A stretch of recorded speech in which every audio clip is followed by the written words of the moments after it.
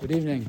So we move now to the third of the five Hallelukas. This Halleluka, again, if you're aware of the priorities, sometimes you talk about which tefillos you say. If you have nothing else, you're running short on time. So this one's pretty high up there. The person I know, is Asher, Baruch Shamar Asher Yishtabach, and then the third Halleluka is the next one to come in. And Rav Schwab explains that this third Halleluka, again, I love going through the tefillos because sometimes we read them so fast we don't even think about what they say.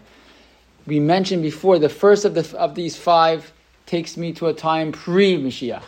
The second one, which we mentioned yesterday, talks about the time of the building of Beis HaMikdash, and we're coming back.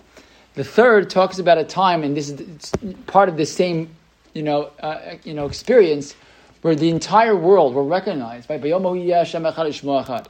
and goes through basically how David Melech calls out to every element of nature to call out praise to the Ribono Shel Olam, to recognize the Kadosh Baruch Hu.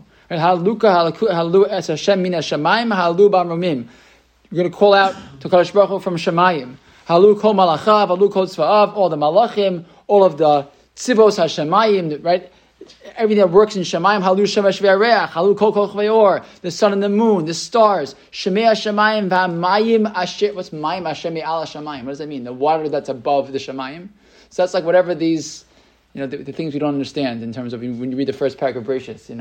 There was like things floating on water, floating on other water, the matter, whatever it is that makes up the heavens. Right? All of these things should call out to the Ribono Shel Olam.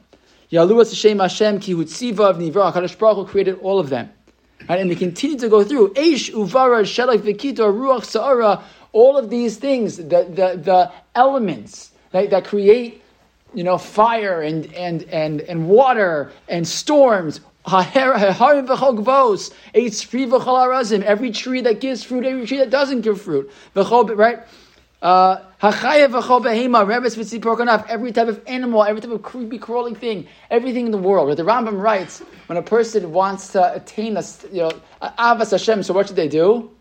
He says, go out into nature and see the world. I love to go to the zoo. It's like one of my kids are getting old enough that they don't like it anymore.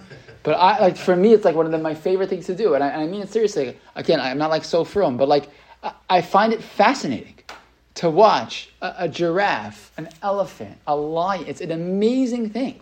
I like mainly the big animals, but it's a for what reason did he create all these things, right? So there's all kinds of answers to those questions, but we can literally go and see them and say to ourselves, "Ribono Shel Olam, it's amazing. Who made all of this?" And it's so simple. It's that like a Muna Pshuta that sometimes we don't like because it's seems too fluffy, but that's what this is. This is calling out that every single thing in the world that Kadosh Baruch Hu created. If you're a person who likes insects or snakes or whatever you like, right? Everything comes from Ribono Shel Olam, and that at that time of Yemos Mashiach, there will be that recognition that everything comes from Him, and everything is modeh and recognizes that it comes. Imagine a world. It sounds like fantasy. Imagine a world where every person says, what does Ribono Shel Olam want from us? And we'll do it. The world would be so different. It would look like an entirely different place. The news would be a entirely different news cycle. It would just everything would look different. And in the end of this mizmor, we say, Vayarem keren la'amo, blow a horn, raise the horn to la'amo, to Am Yisrael, Tila l'cho chasidav v'nei Yisrael, Am Karovo.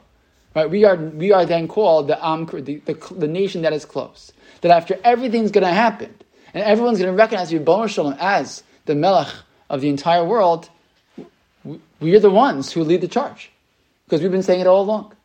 And at that time, that's where we're going to be. So when we read this mizmor, which we just get through fast, it's supposed to be this opportunity to recognize what will be, and that time, and to daven for that time. Right, when the world recognizes there's a Kadosh Baruch Hu. Even again, according to the Rambam, that the Yemos Mashiach is going to be Olam Kimin Hago Noeg. It's going to be like the normal world. Just that every the news will sign off with Hashem Echad, Yishmo Echad. But that's for real, as the Rambam says. The world will be normal. It's not going to be some fantasy world. Actually, it'll be a normal world. But everyone's going to recognize the Ribono Shel Olam. That's what this is talking about. Right? And that the tefillah of how there's a reason why Chazal said if you want to have one Halleluka to say this one. Because it's a recognition in the end that this is what we want in the world, and when we daven for it, so it gives us a reminder that it's up to us to make it happen.